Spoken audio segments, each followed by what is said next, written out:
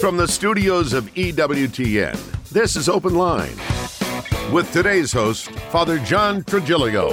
In North America, call toll-free 1-833-288-EWTN. That's 1-833-288-3986. Outside North America, call 1-205-271-2985. Or send an email to openline@ewtn.com. A tremendous Monday to each and every one of you. Thanks so much for tuning in to EWTN's Open Line. Father John Trigilio is in the house if you'd like to be part of the program. The number is 833-288-EWTN. That's 833-288-3986. If you're outside the United States and Canada, we've got a number for you. That number is 1-205-271-2985. And we'll even put you straight to the front of the line at 1-205-271-2985. You can always send us an email. That email address is openline@ewtn.com. I'm Jack Williams, Charles Beery producing the program today. Your call screener is Matt Gubensky. And Ace McKay handling our social media efforts. So if you're watching us on YouTube or Facebook Live, you can type a question into the chat window, and it may find its way to us by the end of the program. And our host, as he is every Monday, from the Mount, Father John Trigilio. Father, how are you? I'm doing well, thank you. I've got a question here from Darlene. And she says, what is your opinion of why Mary is so effective in battling evil? In a book, an exorcist wrote that Mary humiliates Satan. I think one of the greatest reasons why she's so powerful is because of her special relationship to Jesus, her son. She is, as we said since the Council of Ephesus, the mother of God, and she gave birth to the Savior of the world. So she is the most powerful intercessor we have. One mediator, Jesus Christ, but she is one of many intercessors, but she is the intercessor par excellence. And all the great saints throughout church history have told us that she is very powerful in vanquishing the evil one because of that special relationship with Jesus. And exorcists have attested to the fact that the devil can't stand Our Lady because, again, because of her special position.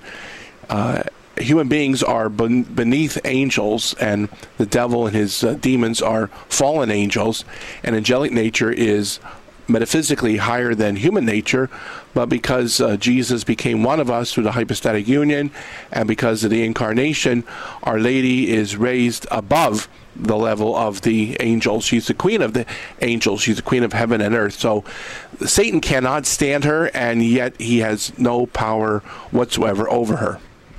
You know, our good friend, the former Rosalind Moss, now Mother Miriam of the Lamb of God, famously would always say that Mary was the quintessential Jewish mother. All she did was go around saying, "Have I got a son for you?"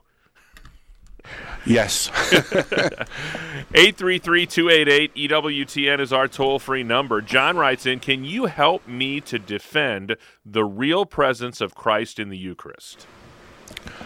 I would say the best evidence is what we find in the Gospel, in both the Synoptic Gospels, Matthew, Mark, and Luke, at the Last Supper, where he says, "This is my body, this is my blood." He uses the verb to be. And then in John's Gospel, chapter 6, he says, "You must eat my flesh and drink my blood." So when you connect those two dots, then it all makes sense. How can we eat his flesh and drink his blood unless what he said the Last Supper we should take literally and absolutely? When he says over the bread, "This is my body," then that's how you eat his flesh. And when he says, "This is my blood," that's how we partake of his blood, because the bread and wine are consecrated to his body and blood. So using the Synoptic Gospels and then John makes the most perfect syllogism, as we would say in philosophy. Speaking of philosophy, Ellen wants to know, what is the grounds of moral law? Is it God or reason itself? Well, God is the source of reason. So, certainly we see this in St. Thomas Aquinas' Summa Theologica. The eternal law of God is expressed to us, revealed to us through the natural moral law, as well as divine positive law.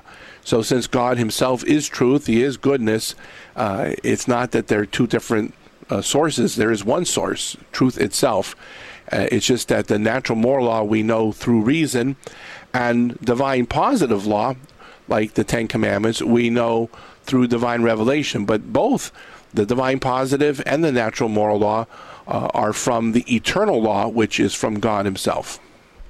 And Carl writes in and he says, I recently heard a gospel reading at Mass that made it sound like most people are going to heaven. What say you? We don't know. We don't know the numerical census of heaven right now, or what it will be at the end of time.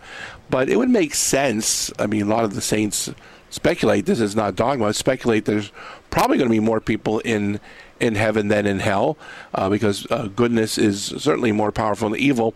But the fact is that it is sadly possible that any one of us could go to hell.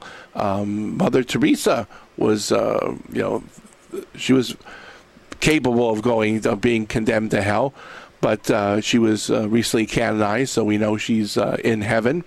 But that's something that was never a foregone conclusion. It's something that every day of her life, every day of our life, we have to say, I have to be in the state of grace every day. I can't rest on my laurels and just say, I've got enough brownie points earned up in heaven. That's Pelagianism. The church solemnly condemned that, and so did St. Augustine. So every day we need to be in the state of grace, because one mortal sin can get us into eternal damnation. 833-288-EWTN. That's our toll-free number. A couple of open phone lines for you as we're just getting started on an open line Monday. 833-288-3986. Beth would like to know, she says, the rosary and praying to the saints sounds like idolatry. What are the supports for that? And I think she means for praying the rosary yes, I'm and to the saints. I'm not going to support his idolatry. Idolatry is when you replace God with something or someone else. So the first commandment makes it very clear we're only to adore and worship the one true God. We're also told in the commandments to honor thy mother and father. And Jesus on Calvary, before he dies, he says, behold your mother. Mary becomes our spiritual, by adoption, mother. In the same way we say Jesus is our spiritual adopted brother. So if Jesus is our brother and Mary's his mother, we're part of the same family. So by extension, Mary's our mother, and we're to honor her in the same way Jesus would honor her. And that's from the same Ten Commandments that came from Almighty God himself. So our veneration of Mary is not adoration, it's not worship, it's veneration, it's honor. In the same way that you and I would honor our earthly mother, our earthly father, we're commanded to do that, and it's not repugnant in the eyes of God. We're just not to adore or worship them. So when a Catholic prays to Our Lady, it's nothing different than when you or I ask our mother, especially if we ask Mom to put in a good word with us to dear old Dad. How are you at your geometry proofs in school? Quite well, I think. So why? Well, good. This will be right up your alley then. All right. Mary says, Brenda rather writes in, if Mary was kept free from original sin and was kept free from actual sin, if death is a result of sin, why did she die? Oh yeah, that's that's a good logical argument there. Theologians speculate, because this is not dogma, but certainly we know dogmatically that Our Lady was kept free from sin from the moment of her conception all through her life. So she had the special, unique grace of the Immaculate Conception, but also an ongoing grace that kept her from all sin. Yet she retained her free will, and her participation by her free acceptance, in the same way that Jesus, who was born without sin, one could say, well, then how did he die? How was he able to feel suffering and pain if Adam and Eve were born, created with the gifts of immortality and impassibility? That would also extend by nature to Our Lady, since she was conceived and born without original sin. However, Mary chose, be it done to me according to thy word. She freely chose to accompany her son, and Jesus freely accepted death and the suffering that he endured for those horrible hours of his divine passion. So it's something that we say was freely accepted. It's something that not necessarily was demanded of them, but they both freely accepted it. 833-288-EWTN. That's our toll-free number. It's a free phone call anywhere in North America. Just getting started on an open line Monday. Couple of open phone lines for you and plenty of time for your calls at 833-288-3986. It's a Monday edition of EWTN's Open Line with Father John Trigilio.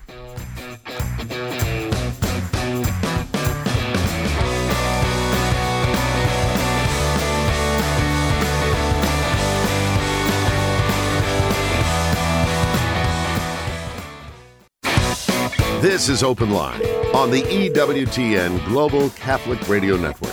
If you have a question, call 1-833-288-EWTN. That's 1-833-288-3986. Outside North America, call 1-205-271-2985. Or send us an email to openline@EWTN.com. Hot off the presses from EWTN Publishing, Taught by 10, a psychologist father learns from his 10 children.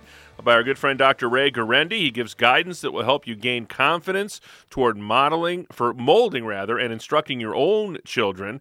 You'll be moved by the stories of children who were affected by serious health issues, substance abuse, and unstable foster care placement. You'll also learn why stronger parents who act more and lecture less have smoother family lives, how perseverance and consistency in setting and enforcing expectations pays off, and much more.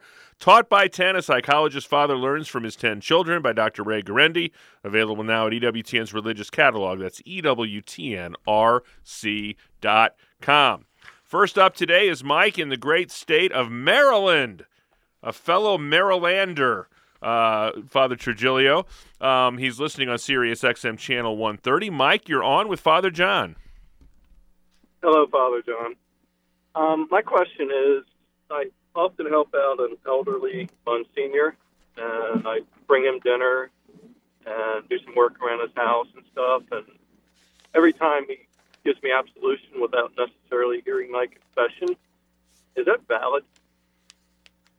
Oh, because part of the confession is there has to be confessional matter, so you must tell your sins. You must tell all mortal sins that you have committed, that you knew were mortal sins since your last confession. So there must be material. Now, if somebody's not able to speak, then they can convey that in writing, or it's allowed in the ritual. I've never actually heard anybody go through this, but you can even use an interpreter. But that gets into a sticky situation of how you maintain the absolute secrecy and confidentiality. But just to give absolution without a person expressing their sorrow, they have to, express that they're sorry and what they're sorry for. So he may mean well, but it's not the sacrament of penance. Does that help, Mike? That's what I thought. Thank you very much. All right, thank you, Mike. We appreciate the phone call. His arteries might be getting clogged, as we say, the old timer. Yeah. This frees up a line for you at 833-288-EWTN. That's 833-288-3986. We head next to the great state of Minnesota. Kimberly's a first-time caller listening on Sirius XM Channel 130. Kimberly, thanks for holding. Welcome to the program. Thank you. Hi, Father. Thank you for taking my call.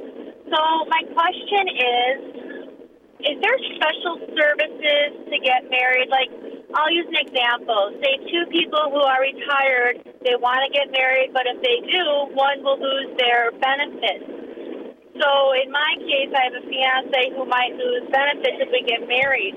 So is there a way to still be committed under the eyes of God and not commit sins of living together without being officially married? Does that make sense? Yeah, I don't want to say it makes sense, but I know where you're coming from. And I've had this request a number of times when I was newly ordained, and then even, my 16 years as pastor. Some people asked, could they get married in church but not have it civilly recognized, meaning not having any record of it, because if the state knew they were married, then, like you said, one person would lose some of their retirement benefits. That's not allowed by civil law, and by canon law and divine law. It's not a sacrament if the priest doesn't marry you in church or needs a dispensation from a bishop. So civilly, it has to be recorded in the, that's why they have to have a civil marriage license, has to be a record of it. And sacramentally, the priest or the deacon must do it. Now, if you get married without the priest or the deacon, or if you just live together, what we call cohabitate, then you're not able to receive the sacraments. I know that, it does create some financial issues, but financial issues no way trump or come near the fact that you wouldn't be able to receive the sacraments worthily. It would be, you'd be not allowed to receive communion until you get your marriage, what we call convalidated, or sometimes people call blessed by the church. So, I would say it's much better to do what's right in the eyes of God, get married, and live modestly then. Yeah, he's not going to call you into a situation that's not going to be beneficial for you, right? No, and certainly if you love each other, you want you want your marriage blessed in the eyes of God. You want it to be right and just. So it's more than just living as husband and wife. You actually want to be husband and wife. Next up is Richard. He is in the great state of North Dakota, listening on Ave Maria Radio Online. Richard, you're on with Father John Trigilio. Hi, Father John. Thank you both for, the format of being able to answer questions. I was listening a little bit earlier about your response to why Mary had to die, and I just wanted clarification. Is it truthfully known that she did die? I've heard that she may have, sometimes even contemplating and praying about the mystery of the Assumption. It's not completely understood from what I believe that she actually died, or the Dormition. Maybe you can clarify. Yes, it's never been defined as dogma that she died. It's the position, the theological position of the Latin Church that she did die, and Pope John Paul the Great, on many of his Wednesday audiences and his Angelus talks that he gave, said it makes sense that she probably did, just as he said she probably, Jesus appeared to her first privately on Easter before he appeared to any of the apostles, but that's not dogma. And it's true in the Eastern Catholic Church and Eastern Orthodox Church. They refer to the falling asleep of Mary, the Dormition. So I may not have phrased it as precisely as I should have, but it's not that Mary had to die, but the theological position of the Church is that she probably did, in the same way she experienced pain and suffering, whether it was in childbirth or at the foot of the cross. Because again, when Adam and Eve were created, they didn't suffer pain and they didn't suffer death. Original sin brought both of those into the equation. But Mary, we believe, freely accepted the same path as her son Jesus. So it wasn't by necessity, but by choice. 833-288-EWTN is our toll-free number. A couple of open lines and plenty of time for your calls at 833-288-3986. Andy writes in, my friend said true faith will necessarily bring about good works. He puts the emphasis on the word true. Is there a concept of true faith in the Bible, or is it just faith that brings about good works? Well, actually, it's grace that brings about good works.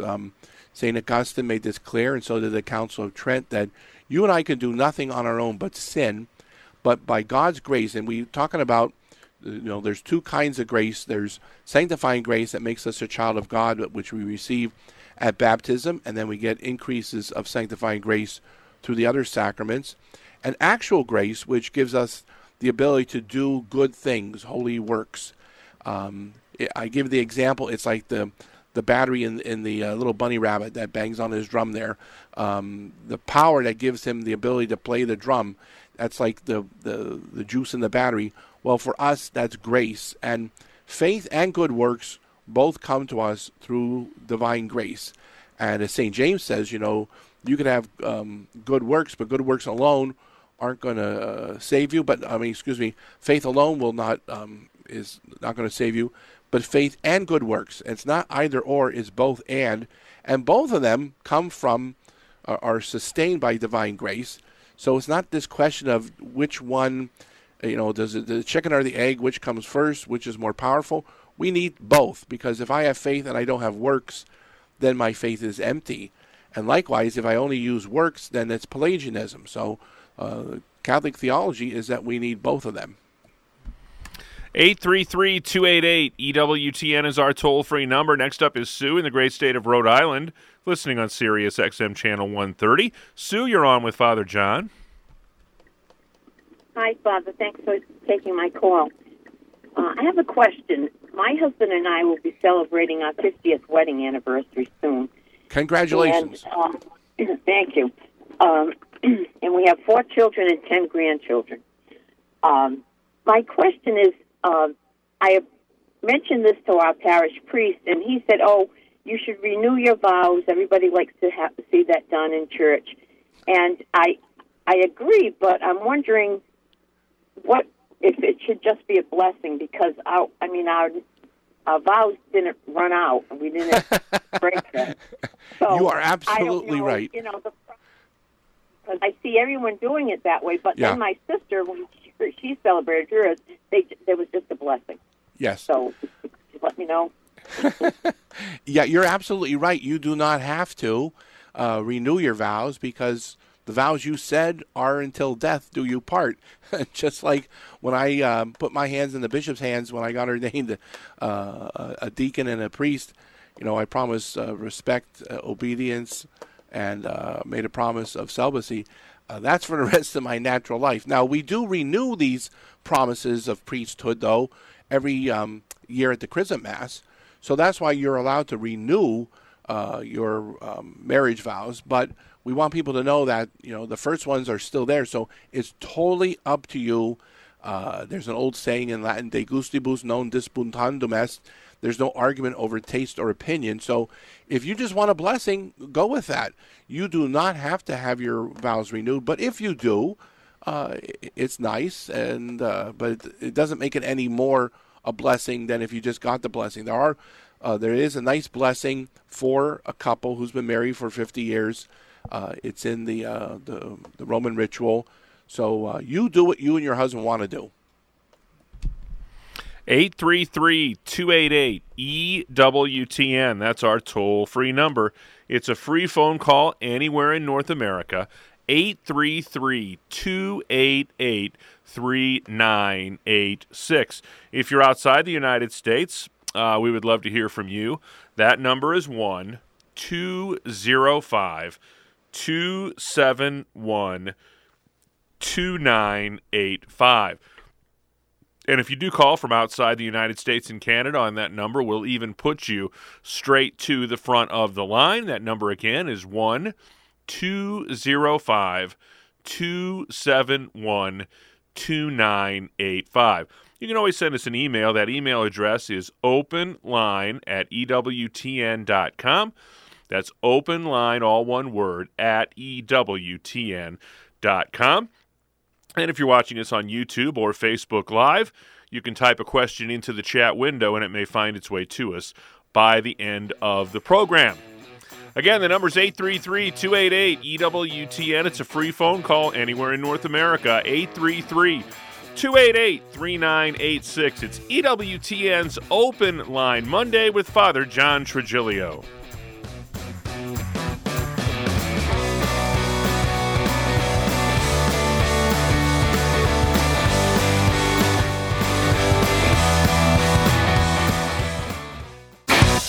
This is Open Line on the EWTN Global Catholic Radio Network. Back to the phones we go. Next up is Roy. He is in Uvalde, Texas, listening on Guadalupe Radio. Roy, you're on with Father John. Yes, sir. How you doing, Father John? He's Hello, doing Father fine. John? Go right ahead, Roy. Yes, sir. I was going back on Mary's Assumption, and I thought that on November the 1st, 1950, Pope Pius XII had declared the Assumption of Mary to be Catholic dogma. Just wanted to see Yeah, you're right. The Assumption is dogma. What we were talking about specifically is, did she die before she was assumed? And Pius XII left that little ambiguous. He just said when her time on earth came to an end.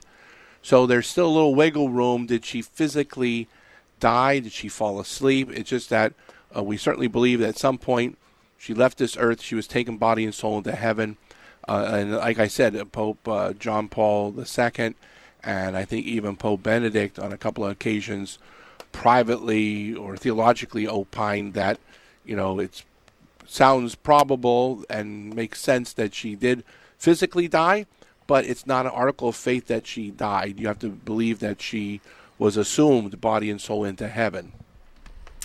Thanks, Roy. We appreciate the call. Grab that open phone line at 833-288-EWTN. That's 833-288-3986. Next up is David, a first-time caller in Tallahassee, Florida, listening on Guadalupe Radio. David, thanks for holding. Welcome to the program. Thank you. Glad you could take my call today. I'm a Christian. I'm not a Catholic. I often hear the expression Mary, the co-redeemer. Frankly, I want to say this delicately, but calling Mary the Blessed Mother of Jesus, the co-redeemer, in other words, elevating her to a co-equal position with Jesus the Christ, the Messiah, the Son of God, is deeply offensive to non-Catholic Christians. And I wonder if you'd care to discuss that. Oh, thank you for calling, and that's an excellent question.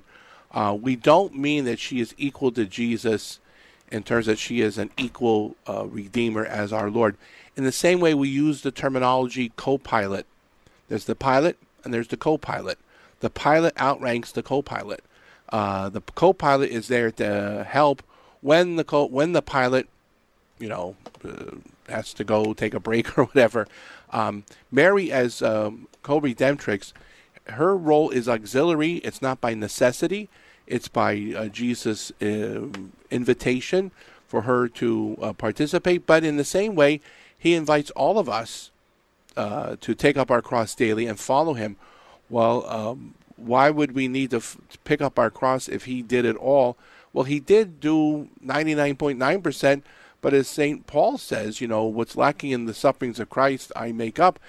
Not that Jesus could not have done it all, but he specifically chose to leave a little bit for you and me, and part of that little sliver, his mother participates in too. So as co-redemptrix, she is not equal to Jesus, her son, because he is a divine person. She participates in that work in the same way that we do. Is called salvific suffering, and she certainly suffered at the foot of the cross watching her son die in that. But by no means do we want people to think that we're saying that she is equal, that she is on par with Jesus. She has a totally human nature. There is no divine person in her, but our Lord invited her as he invites us. Does that help?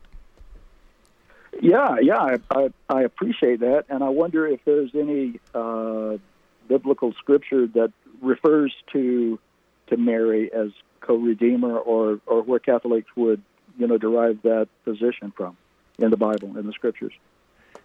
Yeah, there's nothing specific about that terminology.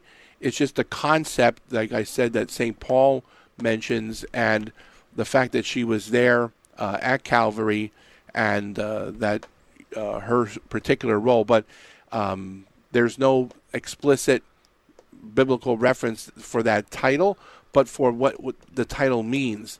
We certainly see that in those, particularly, like I said, in St. Paul's epistle about the fact that we make up what's lacking in the sufferings of Christ. God bless you, David. We appreciate the call today. 833-288-EWTN is our toll-free number, 833-288-3986. Next up is Donna. She is in Edwardsville, Illinois, watching us today on YouTube. A first-time caller. Donna, you're on with Father John.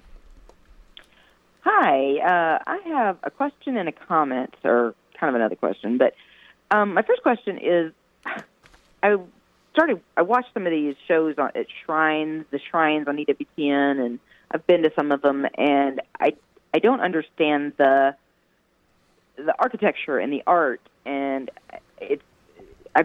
the irreverence of the art and the architecture. It looks nothing like a church. It looks nothing like it's just flat out ugly. Let's face it. I mean, I was trying to watch the Padre Pio Mass. Even at Fatima, even at Divine Mercy, I can't watch it. I mean, I can't even think about God looking at this stuff. Mm-hmm. And I'm just, shocked. And I'm like, who does this stuff? And, I don't know. But anyway, so I wanted to ask that one question. And the other one, I wanted to make a comment about the marriage retirement benefits. I ran into that problem myself a while back when I was engaged. And I didn't know the details worked out before I talked to a priest. But anyway, so we tried to run down to Florida and get married by a Protestant pastor, and just with no civil whatever. And we just trying to do the right thing, Thought, well, we'll just do this until we can get into the Catholic Church and get married, And then I found out I couldn't even get a hold of a priest or a bishop, or I couldn't get nothing done. Well, anyway, so ended up never getting it done. He actually passed away not too long after that. Anyway, the point is that I wanted to know, by trying to do the right thing. Now, he had ended up needing an annulment. He was Protestant, and was divorced. Mm-hmm. I was a widow, but Catholic widow. But okay, so I had a question about that, a comment about that. Would God even recognize that as being so? And then the other question, of course. Okay. Right, so why are you designing all these goofy churches, Father? Well, first and foremost, I would highly urge all our listeners and viewers to look at a wonderful YouTube by Dr. Dennis McNamara. He used to teach at Mundelein. I think now he's at Belmont Abbey. He has a wonderful course on sacred art and architecture, and he explains why churches should look like churches and what the whole point of sacred art is. It's not just decorative, but it speaks theologically to what Catholic worship is about. And I've been to the new shrine of Padre Pio, and it looks like LaGuardia Airport. I can't stand it myself. The old church where he was and then was buried was a traditional looking church. Then they built this airport thing there, and then I've been to Fatima. And the same thing, even up to Knock, Ireland. The sad thing is from the 60s to the 80s, this idea that, well, you had to build it in a modern way that they look like Pizza Huts, or sometimes they look like rest stops on the turnpike. Mother Angelica proved that was not the case. What she built in Hansville was a lot cheaper than some of these ugly, hideous churches and cathedrals that we've seen built around the same time, so that for less money you could still build something that's edifying.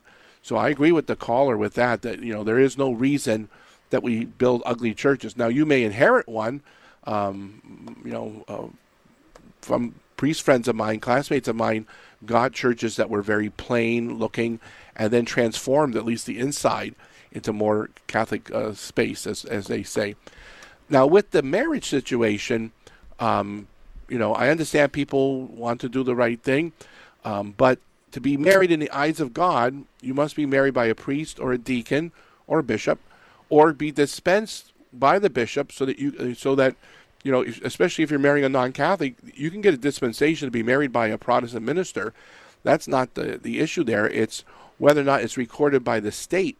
That's something which I don't understand how that could have taken place unless the minister did what he was not legally allowed to do. As an officer of the Commonwealth of Pennsylvania, I have to submit by civil law, or else I go to jail. Okay, this isn't just a nice formality. It's a legal issue. And also in the eyes of God, you want this blessed because you want this to be an actual sacramental marriage and not just, living together. Even if you're civilly married, but it's not a sacrament, you're not able to receive the sacraments. But it's never too late to have things looked at.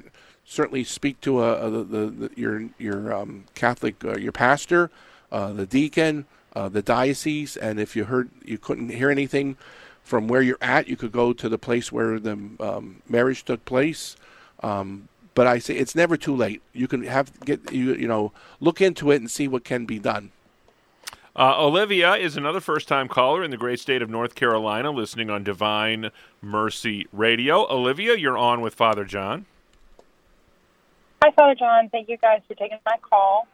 I was calling because I've spoken to a couple priests, and I know I'm not allowed to attend weddings outside the church. Like a couple of my family members and friends, they're getting married outside the church. They were confirmed, baptized, confirmed, everything. But they're no longer practicing, and I would say they haven't been practicing since they were confirmed. And I know technically I'm not allowed to, or I'm not supposed to go to those weddings because then it would symbolize that I approve of their marriage when I know it's invalid. But I'm having a difficult time dealing with this, so I just didn't know if you had any, words of advice for the situation. Yes. Well, my advice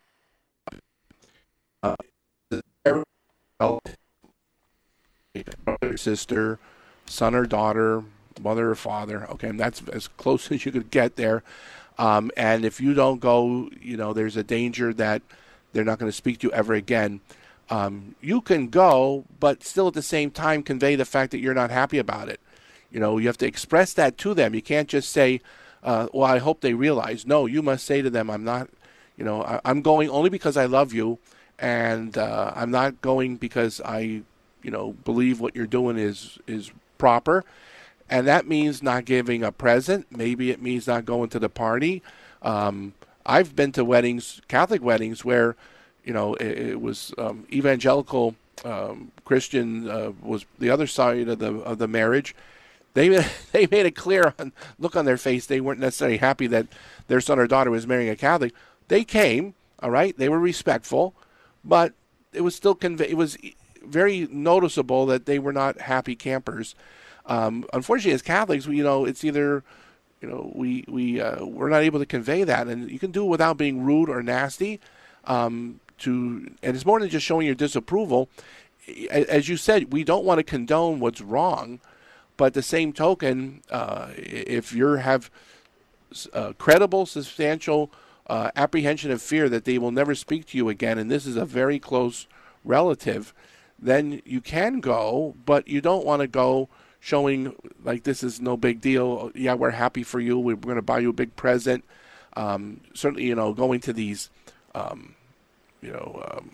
bridal parties, bachelorette parties, where they're not getting married in the eyes of God or in the church. Why? Why go to those things? But to the ceremony, unless it's something that's very, wrong in the eyes of God, I would say you can go under those circumstances, but clear it with your spiritual director or your confessor, too. 833-288-EWTN is our toll-free number, 833-288-3986. Join us for Mother Angelica Live Classics tomorrow night at 8 p.m. Eastern Time. This week, Mother discusses archangels and guardian angels and how they aid us in our daily battles against fallen angels, also known as demons. That's tomorrow, Mother Angelica Live Classics, 8 p.m. Eastern Time, right here on EWTN Radio and Television. Next up is Jennifer, another first-time caller in Spokane, Washington, listening on Sacred Heart Radio. Jennifer, thanks for holding. You're on with Father John.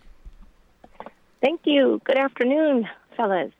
Wow, just sitting here listening, I have so many more things to say than just my question, but I'll get right to my question. And I want to say hi, Father John. You sound well. I'm glad to know you're well. I believe I was with you and Father Ken Brigenti when you went to on the trip to Rome to see Padre Pio's residence, 2010. Is that was wow, that you've got a good memory. Yeah, it was a very fun trip. Was that his old? 12 years ago. Was that the new one? Yeah. Was that the new place that looks like the airport that you referred to, or? Yes. Mm-hmm. Yeah, I remember. Okay, to the question. Often we hear, about Adam and Eve, the first man, the first woman. Science doesn't seem to agree with that. Sounds more like evolution happened. And so often I hear from my friends who say there was no first man and first woman. And so I was wondering if you could talk to us about that. And then I would just like to make a comment to the caller about Mother Mary. When I think of co-redemptrix, I just think, she gave birth to him. So if she had not said yes and had not given birth to our Redeemer, what then? And so co-Redeemer for me, pretty easy to understand. All right, that's all I have. Go ahead, Father John. Okay. Well, thank you, and thanks for going on the trip. We hope to do it again soon. There was two scientists from England who were agnostic, and in 1981, I believe, they came with they discovered through mitochondrial DNA that genetically the human race, the whole human race, can be traced to one woman, and they did this scientifically. The article that they had written for a scientific publication, as it was reported in the secular press used the word Eve. The scientists weren't happy because they said we are not believers, but in actuality they were proving what we believe, that the human race, and this is Pope Pius XII made this clear, Humani Generis, that the human race comes from one set of parents, monogenism, as opposed to several, which is polygenism. And through mitochondrial DNA, they can show that the whole human race is traced to one woman. And now they're going through another set of studies to show that we can also be traced to one man. Now, how you get from one man and woman to all the human race is still, they're filling in the blanks. But the fact they show that not only is it possible, but it's a fact. Now, how you get from one to the billions and billions that we have, they're still working on, but they're showing that we're all one human family. That's the beauty of it, which Genesis teaches us by faith, and now science is corroborating that. But there is room for Christian evolution, because God has to create the soul at the moment that the human being is created. That doesn't mean that, he can't have things develop and change, just as you and I go from being an embryo to an old person before we pass away. Yet we're human from the moment of conception all the way to the last breath of before we die. And correct me if I'm wrong, Father John, but there's really nothing in our faith that would keep us from the notion that there could have been human-like, non-human beings that existed before he created our original parents. Yeah, there's been some speculation, particularly when you're reading the story of creation in Genesis. Cain, after he kills Abel, you go from 4 human beings to 3. Where does he get his wife? Why does God put a mark on him so no one's going to kill him? So there is wiggle room to say, yeah, there could have been humanoid-like beings. Certainly, the scientists is showing now we didn't come from Neanderthals. They coexisted with us, and they died out. So there could have been human-like creatures that coexisted with us, but we are unique. Homo sapiens, human beings, are distinct, and not that we sort of came from the same sort of primeval swamp. Next up is John, another first-time caller in Philadelphia, Pennsylvania, listening or watching us, rather, on YouTube. John, you're on with Father John Trigilio. Hi, Father. It's a pleasure to speak with you. My question is this. We are taught and we believe that the Son of God was born into this world with an absolutely perfect conscience and without original sin. So, knowing this, why is it that Jesus still received baptism? Okay, good question. The baptism Jesus received was not a sacrament. It was purely symbolic, because John the Baptist, he was doing a symbolic baptism. The word baptism comes from the Greek word baptizein, which means to wash. And Jesus is the one who created the sacrament of baptism. And so just like today, for it to be a valid sacrament of baptism, not only must water be used, but we must invoke the Holy Trinity and say, I baptize you in the name of the Father and of the Son and of the Holy Spirit. Jesus said this in the Gospel, go and baptize in the name of the Father and of the Son and of the Holy Spirit. John did not use that formula, nor was John intending to confer sanctifying grace. Only Jesus could have done that, and as a divine person, he didn't need it. He already had it. So his baptism at the River Jordan was like all the ones that John was doing. It was purely symbolic, but his was significantly more symbolic because he made the waters of baptism holy by the fact that he was being washed with those waters. But the only thing that was being washed was his physical body. There was no sin for him to be washed from. 833-288-EWTN is our toll-free number. Next up is Peter, another first-time caller in Phoenix, Arizona, listening on Sirius XM Channel 130. Peter, you're on with Father John. Yes, good afternoon. My question is in reference to using the incense at a high mass, or does it need to be called a high mass? Is there a certain number of servers that need to be utilized during that high mass, or can it just be one person doing incense? Well, if you're using the ordinary form, sometimes called the Novus Ordo, you can have one person, one incenser. There's a lot more simplification, and it's not as complicated. But if you're going to do the extraordinary form, or sometimes called the traditional Latin Mass, the rubrics there are a little bit more specific. Even like when the priest is incensing the offertory gifts, it's more elaborate. At the extraordinary form, you have the option of doing that in the ordinary form, the Novus Ordo, but you can also do the more simple method. Now, in terms of how many servers you have, all that's stated in the instruction of the Roman Missal that's in the front of the book, but again, there's variations if you're going to use the extraordinary form or ordinary form, the Novus Ordo or the traditional Latin Mass. Bishop Elliot has written a good book, Ceremonies of the Modern Roman Rite. That gives you a wonderful explanation on, particularly in the ordinary form, what is mandatory, what is permitted. I would highly recommend that book. And there really, in the ordinary form, there is no differentiation between high mass and low mass, is there? They don't call it that in the old days because high mass in the extraordinary form, you got a priest, deacon, subdeacon. Now, when I was growing up, we had the Novus Ordo, but the Monsignor called a high mass, which meant you lit 6 candles if the choir was singing. Mm-hmm. And if it wasn't high mass, he said, don't light all 6, because the high mass was a bigger donation, was $50, and it was only $5 for the low mass. He said, don't be lighting them candles, boys, unnecessarily. But as you said, it's all in the rubrics, but with regard to the extraordinary form, there are a certain number of altar servers that are required. There's certain altar servers, there's certain number of priests or clergy you need in the sanctuary, and if you don't have a subdeacon, you can dress a layperson up as a subdeacon. That was done, or a priest.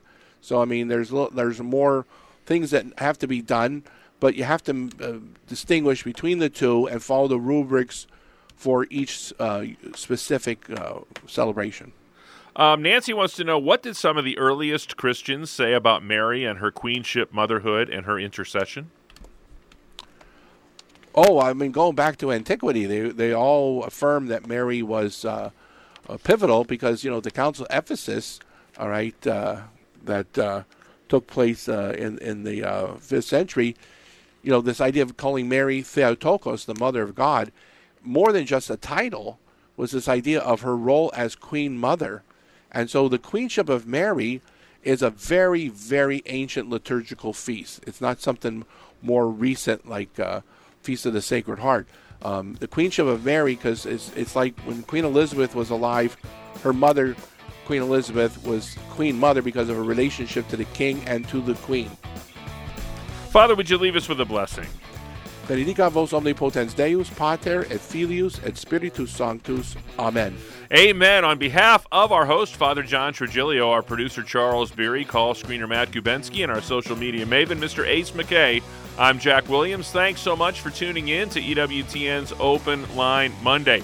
Back at it tomorrow, talking faith, family, and fellowship with Father Wade Menezes. Until we get together then, God bless.